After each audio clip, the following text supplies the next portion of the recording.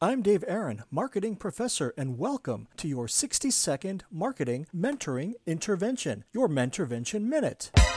Today we are unpacking the aspirational approaches to brainstorming. Today's flavor of Brain Balm, what would Midas do? Imagine you have plenty of money to spend. Thousands of dollars, tens of thousands, hundreds of thousands of dollars. What would you do with millions of dollars to spend on your idea? When it comes to coming up with your big ideas, let yourself imagine bigger than you should. What if you had all the resources you could possibly desire? People, machinery, money, time, you name it. You got it. Then what would you do? Brainstorm by thinking about the outcome you need to reach. Start at the end with your objectives, not your objections. What would it take to reach those objectives? Think big, bigger, and bigger. What would Midas do? To be continued next time on your Mentorvention Minute. Is there a topic you'd like to hear about on this podcast? Write to me at dave@mentorvention.com.